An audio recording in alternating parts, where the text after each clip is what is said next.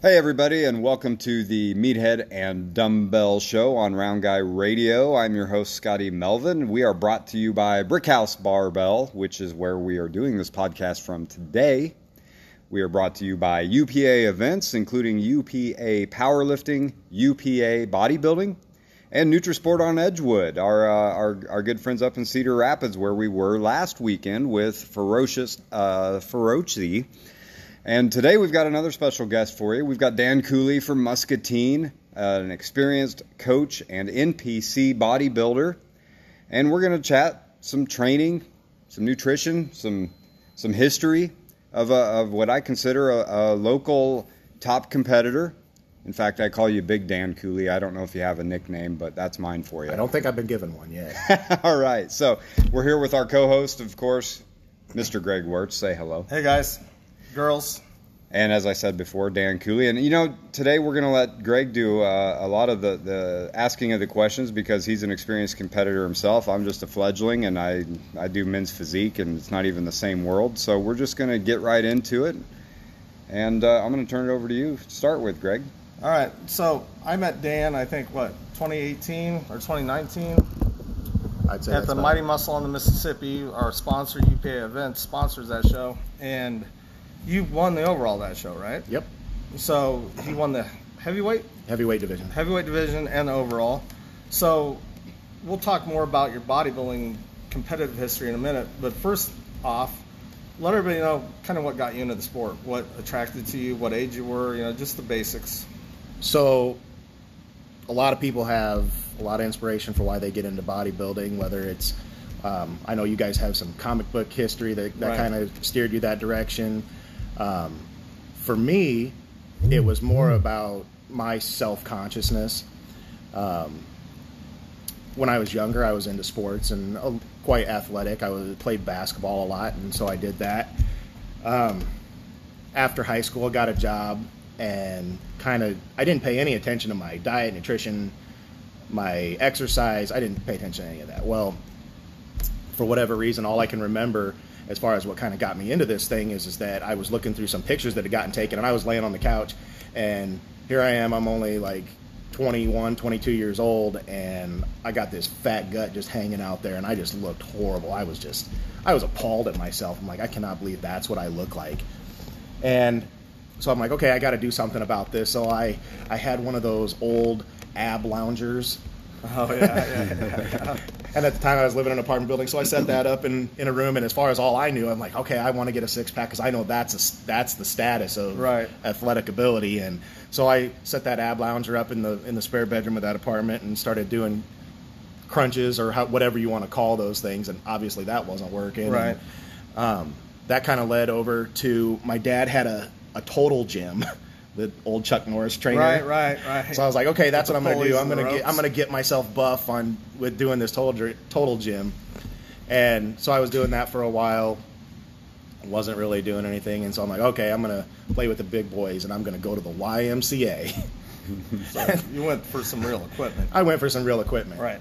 I didn't have a clue about what I was doing. I didn't know how to do the lifts. I didn't know anything about diet. In fact, when I finally started asking some people, I remember the big guys in the gym, I'd kind of try to make conversation with them, and they'd be like, so what year was this? Just not to interrupt you. Just out of curiosity. I'm going to say it's somewhere around 2006. So the internet was around, but it still wasn't as what it is today as far as information at your fingertips. I mean, all I had for information was I had the Muscle and Fitness magazines. Right. I feel like I had every issue. Even back then, you still had to talk to experienced people at the gym. You had to make friendships and learn from them, right? Yeah, and of course, I tried to copy the Muscle and Fitness fitness regimens of the pros, and it was 3 or 4 sets of this for 10 times, and that's all you need to do, and you're going to look like Arnold Schwarzenegger. Well, it wasn't working for me. Right. So at that time, I'm trying to learn from the other guys in the gym that obviously looked like they'd been in there for a while, so all they told me was, well, you want to get big, which I didn't want to get like massively huge at that time, but I wanted to put on some muscle because I was probably, even though I looked terrible in the photo, like I told you, I was probably only like 145 pounds soaking wet. Yeah. And so they used to say, well, you want to get big, you got to eat big. And I'm like, okay, I can do that. Yeah, that's Taco Bell, Pizza Hut. I'll slam it all down.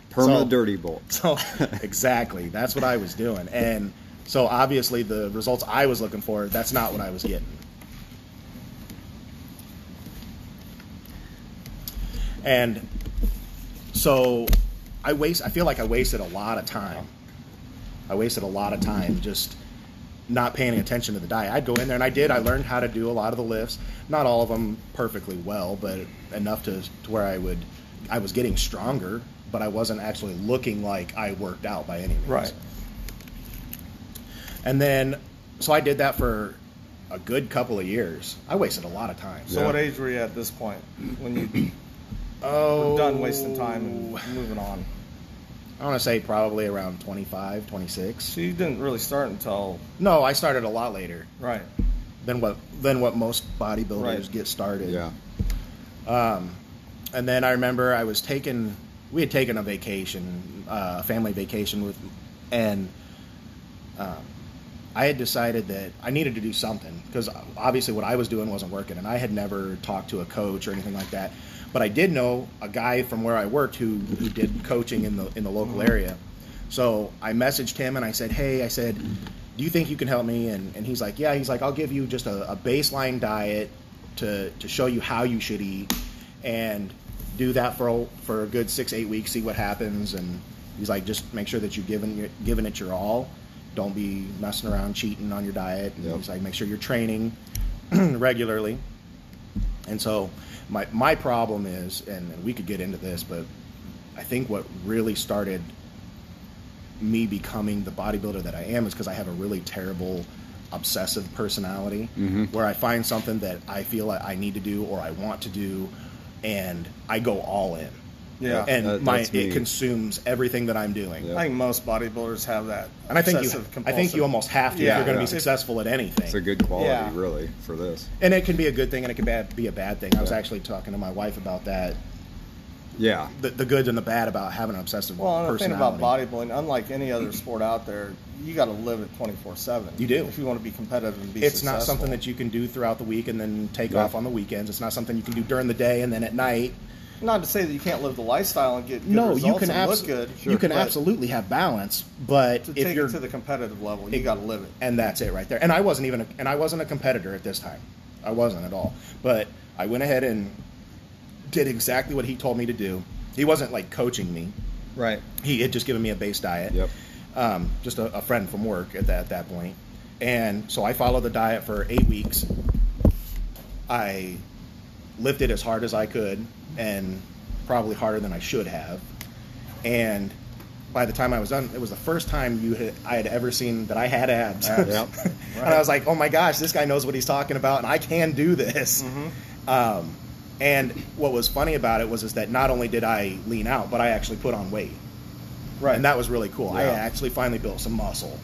And that was the beginning of that was like my eye-opening moment of how for one, you can't out-train a bad diet, and two, it just gave me a baseline of this is how I need to eat. You can't just take those old phrases of eat big to get big. No. You have to eat the right things. You have to eat on time. You have to not skip meals. And the importance of some people, like when they're dieting, your everyday average Joe says, oh, well, the best thing for me is I just need to staple my mouth shut. Well, that's absolutely not true. Right. You need to be taking in food. Well, and if you need to keep that metabolism going.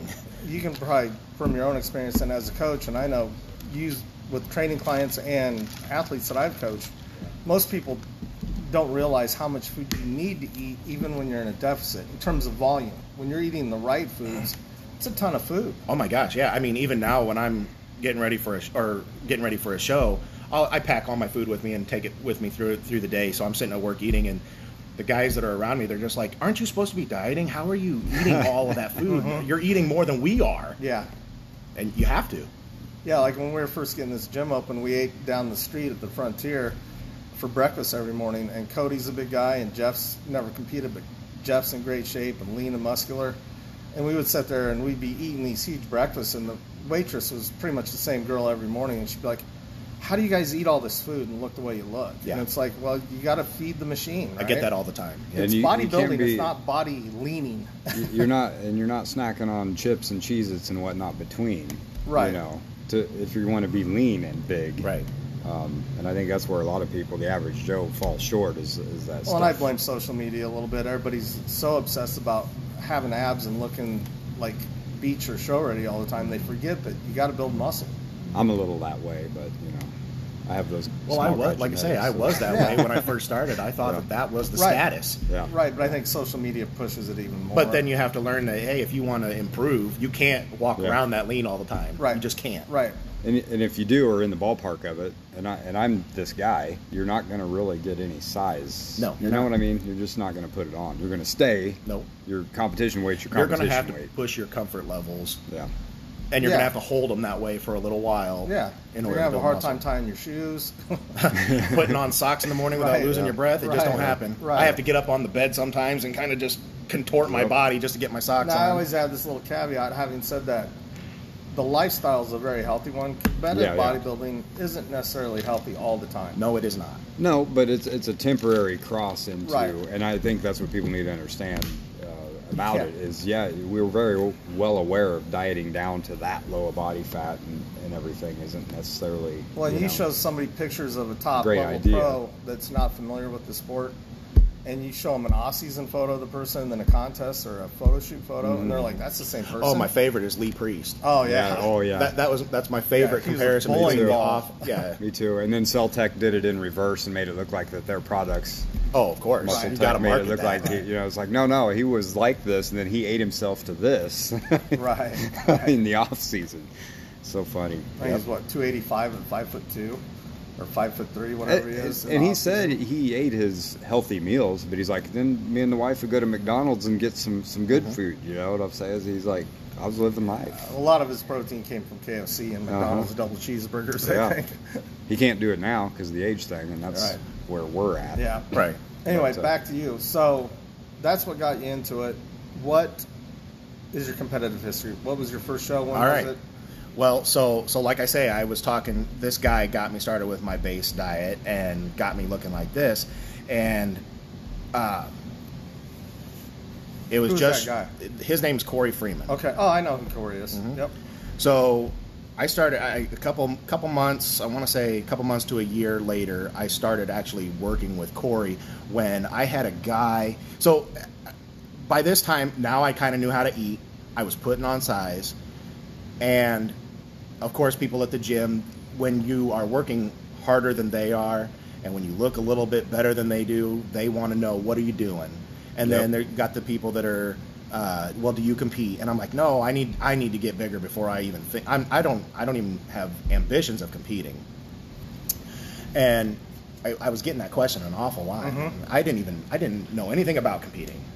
I'd never even been to a bodybuilding show, so I had no idea. Yeah. And then I was at work one day, out of town, and somebody that I was working with came and they're like, "Hey, there's this really massive guy up on the third floor, and he's huge. You got to go see him." And so I'm like, "Okay." When I went up, and sure enough, there's this carpenter up there. He's just massive compared to what I was. Mm-hmm. And I went up and kind of introduced myself and started talking to him a little bit about what he did, and he actually posed the question to me. He's like, "Well, have you thought about competing? You look pretty good." And I'm like, no, I got to get bigger before you can do that. I'd never be able to match up against a guy like you. And he's like, "Well, they have different weight classes," which I didn't know. I had no idea. Regional, state level, yeah. Right. And so he's like, "No," he's like, "You really should." He said, "If you're really serious about everything and you can stay disciplined enough," he's like, you should absolutely give it a try." So at that time, I reached out to Corey, the guy who originally helped me, because he was doing coaching, and started working with him to do my first show in April of 2015. And I busted my butt for it. I thought it was the worst experience ever going through that first prep. It always is. And somehow I pulled out winning the heavyweights and the overall to win my first Iowa State national title. That's a hell of And a was start. that when Ernest was That was still having the Mr. when Iowa, Big or Ernie B Iowa was running the Championships? Iowa, and it was the Iowa and the Midwest Championships, and Yeah, he always had 2 shows in one. right. And when it came to the Yep. Midwest, I did the crossover and I did the Midwest too, and I won the heavies in that, but somebody else won the overall for that one. And this Right. was held in the Quad Cities, is that right? That one was it was in the Quad Cities. It was the Iowa, but it was actually held over in Rock Island High Okay. School, Yeah, so he just used to across do the it river. years ago Oh, no, when I competed, no. it was Davenport West. I take that back. You're right. That first one was at West High School in Because he Davenport, was Iowa. at West High School till like 2014, I think, or 13. Say that When again? was the year? 2013 or 14, I think, is when he moved the show from West to Rock Island. 2015 was still at West, Oh, it still was. Okay. and then I want to say 2016 he switched over to the Rock Island. Yeah. that sounds because right. Yep. because 2017 I actually went back to the Iowa again. Okay. But in between there, so I won the Iowa in 2015, and then that was in like April, and then in November of that same year we took a little trip out to, I want to say it was Omaha, where they had the Battle of Champions or That something like sounds- that. Yeah, I did that show. And I did that show and I won the heavies there. Yep.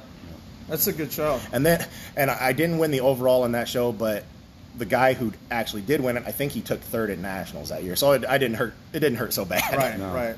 And so what is the heavyweight division then? The one you compete in? What's the weight? So the range? heavyweight division, the weight is 197 and a quarter to 220. No, 198 and a quarter. Or 198 and a quarter to 225 and a quarter. Okay, Yep. that's a pretty And good. super heavy. And I want to range, say, really. that first show I weighed in at 202 or Okay. 205, You're 205. 5'10", 5'11".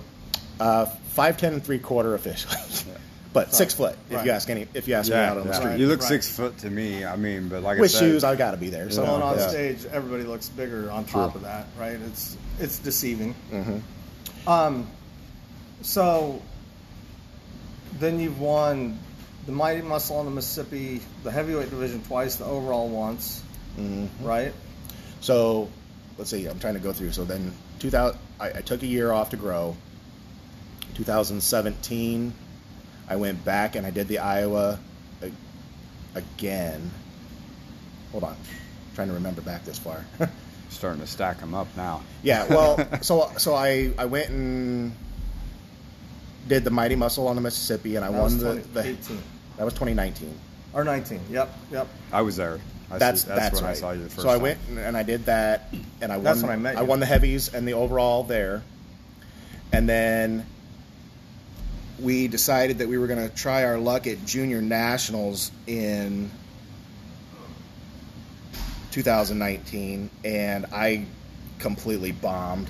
I was not ready for that level of competition. Well, when you step it up the first time, It was- you go there. You Right, it was my realize- first time, and I was completely overwhelmed by everything that was going on around me, and I wasn't paying attention to myself.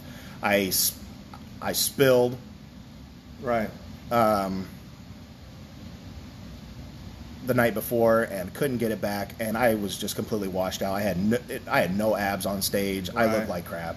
Yeah, it happens. And And- nerves. You're probably nervous. And I was cortisol. so nervous. Yep. And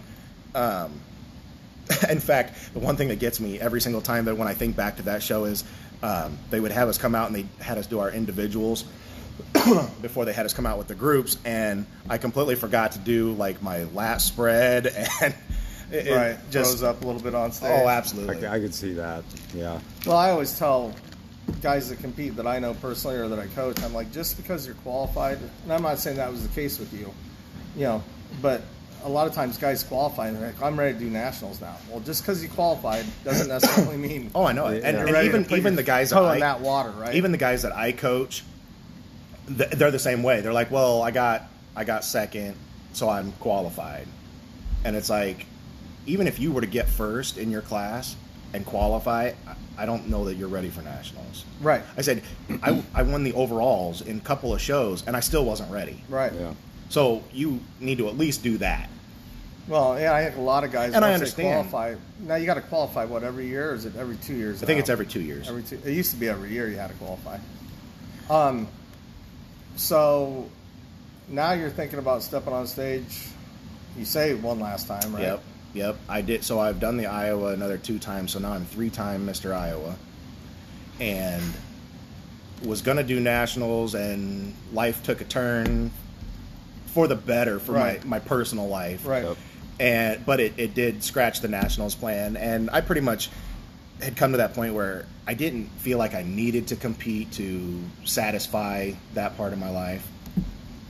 But now I kind of want to prove it to myself that I can still do it. Yeah. So, well, once you've been bit by the bug and you've been on stage, that's the there's thing. No when you've been on stage, right? there is no feeling like it. You can't explain it to people what it feels like to get on stage even when you're by yourself and all of the eyes are on you, and it's you presenting what you have busted your ass for so long. Well, and just the visceral feeling of being in that kind of shape. It's Absolutely. a different sensation physically. It is. I mean, it's almost drug-like, right? It really is. It's euphoric. Yeah. It's what any athlete would experience. I could say the same from being in my musician days, man. There's nothing like it, and you come down off of it, and it's a little, you want it again. That's all there is to it. And there's always the possibility that it won't happen, but that feeling of when you are handed the trophy as being number one at that show, that's a whole nother level to the euphoria. It's like, right, I literally was the best of the best here today. Yep. Yeah, I've never won the overall, but I've won my class, and even that, once you work that it's hard, amazing. Well, you get validated for all the effort. Absolutely. Because you go into it thinking you put in all that time and work, and you're good with yourself with what you've done. But now you got to go stack up against. Don't get me wrong, because I mean, everyone who shows up at that show and puts themselves out there like that, they should be so absolutely proud of themselves, for what they've accomplished. Right. I'm just saying that there's levels to the feeling. Oh, absolutely. Yeah. Absolutely. You want to win, but you're not expecting it necessarily. Right. So when it happens, it's like. Well, and the process that last week as you peak for the show too, just the physical sense, watching your body change in the mirror. Yeah. I know there's been times, and Scotty has talked about this. You look in the mirror and you're like, "Is that really me?" Yeah. And that's the fun part. You take the science and you put in the dedication, the hard work, and then you watch it actually happen visually in front of your very eyes. It's weird. The thing that I like is that even looking at myself in the mirror, I see what I see, but then when I see the pictures afterwards from people taking them in the audience, you're like, that me? That's really me? Right. Damn, I look good. Yeah. So we got your competitive history. Training, as far as where do you train now? I know you come down here and train a lot at Brick House, and we're always happy to have you. And this is kind of a shameless plug for our gym, but how much do you think environment matters when you train? What your basic training split, basic philosophy, those three topics. Touch on that for the listeners. Where do I start? Obviously, Brick House is phenomenal. I love it down here. You guys have every piece of equipment that I could ever dream of and want. You guys have the music going. It's a great environment. It's clean. I really can't hype you guys up enough, and we appreciate it, and we always like the support. You said a shameless plug, but and we're proud of what we've done. We try to create something that people would go out of their way to come. And I do. Yeah, I'm over an hour away, and I'm coming down here as much as I can because it's worth it. Yeah. So environment matters, and I think a lot of gyms have gotten away from that. They do. Everything's corporate. Everything is corporate. Franchises, Anytime Fitness. You walk into a place like that, for one, so I do go to an Anytime Fitness that's in Muscatine, and I have a membership to the Y. And so the Anytime Fitness it's becoming about as bad as the Y as far as, and I'm not knocking them, but the kids are coming in and they take up the machines, they take up the squat rack, and they don't have the that even happens here. Well, and they got groups of like 6 or 7 of them at it, and they're sitting on one piece of equipment, and I go and I'm wanting to get in there, and it'd be fine if they were doing the work, but they're sitting there on their phones or they're taking pictures of themselves, which whatever, you got to do something for the gram, but Right. Yeah, you got to self-promote. But it's like, keep it moving, guys. Yeah. No, do the pictures at the end. Yeah. Right. Yeah, I see a lot of people and spend when more you time get in, taking selfies than they do training. And when you're going to like the Y, they have now rules they're important, but they've got certain rules about like what you can have to drink on the weight floor, and it's like. And if you're serious about the process, I mean, during lockdown, we were lifting in Jeff's basement. We had very minimal equipment and bands and dumbbells up. But I didn't necessarily improve, but I didn't lose anything. If you're motivated, you can figure out a way to stimulate. You'll always find a way. Right. I mean, when COVID was going on and they had all the gyms shut down, I had an old dryer in my basement, and I had my driveway went down into the garage under the house, so it had the 2 retaining walls on each side, and I would set that dryer up on one of the retaining walls so that it was up high enough, and then I would go into the driveway and flip it over onto my back, and I'd sit there in the driveway and do squats, right? Yeah. Or I'd walk down the sidewalk with it on my back, right? And if I needed more weight, my son was young enough, and nobody report me, please, to child services, but right. He would get in the dryer and add a little bit more weight for me, and then he'd pop out at the end when I was done. That's some Seth Ferrosi stuff there. I've been watching some whatever of his it takes. home training videos. Cody, and there's more of that obsessive, that obsessive attitude of I have goals. I'm not letting anything stand in my way. Cody Saboski, one of the owners here at Brick House, he's a farmer, and he sent me a video. I think he posted it to his Facebook page. He took old railroad ties and put some handles on it, and he was out in his feedlot. And that's Rocky IV in Russia stuff, right? Whatever it takes. Yeah. If you're motivated, well, once you get bit by the bug, you're going to find a way to train. Oh yeah. I started out doing bicep curls as a teenager with my dad's homemade jack stands for his cars because he was a mechanic. There you go. They were about 20 pounds and they felt huge to me. Yeah, I got one of those plaster cement-filled weight sets from Sears catalog when I was 12 years old. DPs or whatever. Yeah, you drop them once and they shatter, then gone. sand starts pouring out on the floor. And so we're down to a little less than 4 minutes, guys. And what do you want to cover to send us out here? Well, we're still kind of in the middle. Training philosophy? Yeah, split. Just touch on that, kind of what your splits are. So I've tried everything, and they all work. They all have their place. Right now, I'm doing kind of what you call that bro split, where you have the leg day and the chest day, chest and shoulders. I have a dedicated arm day because, to me, that's one of my weaknesses. Mm-hmm. Yeah. I guess everybody thinks that that's their weakness. They all want bigger arms. I use arms for a resting work day. Yeah, pretty much. You know what I mean? Yeah, that's kind of what I do.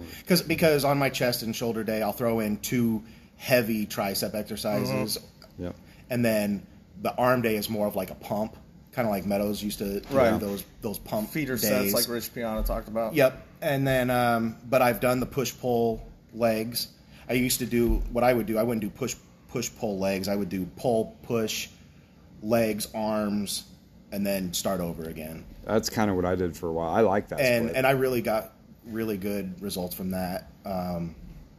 I've done, I do a lot of guys that do the 3-week split where it's like a lower range, deload, lower heavy. No, it's lower volume, higher weight, and then they'll do like a mid-range, right, and then a high volume week, and then I call that a deload week because you're kind of like Neil Hill uses. Yeah. And then every once in a while, I like to throw in like the fascia stretch training, like Hanny Rambot has his guys do. Yep. If you can find a way to mix all of it together and make it work for you. Yeah. Yep. So you're pretty instinctive. Yes. Yeah, and I think most bodybuilders, once they learn the ropes, you got to train instinctively. You got to listen to your body. Everybody reacts. Their bodies react different. And for me, when I'm in prep, it's different than when I'm right. Well, and what's your experience level? What's your age? And we've talked about that on another podcast, and we'll touch on that more in the future. Exactly. And with my age, I have to modify it. Yeah, all the time. Just wait, buddy. It'll keep going that way. But that's okay. That's part of the deal. But to me, you're in advanced stage if you're able to do the instinctive training, and I like that. If you stepped on stage and had any degree of success at all, in my mind, you're an advanced bodybuilder. Oh yeah, no matter who you are, because you put in the time. Absolutely. And you learn your body. Well, we were going to touch on nutrition, but we're running out of time. We're definitely going to have Dan on again. Yeah, probably when he's prepping for his show, so we can kind of follow his prep. And that'll be probably a more appropriate time to talk about nutrition when he's right in the heart of his contest prep. He says one last run, but we'll see. Yeah, because you know how that bug is, man. I don't know. That's the nice thing about bodybuilding. You can always find a show to do. There's master's classes. When you get that itch, it's hard to say no. Well, it's good to have a goal. Keeps you on track. Always. Right. Yep. All right, well, I'm going to sign off for us since we're running short on time here. This was great chat, Dan. Thanks for being with us. Thank you. We'll talk again, Dan. Thanks. All right. See you guys. Talk later.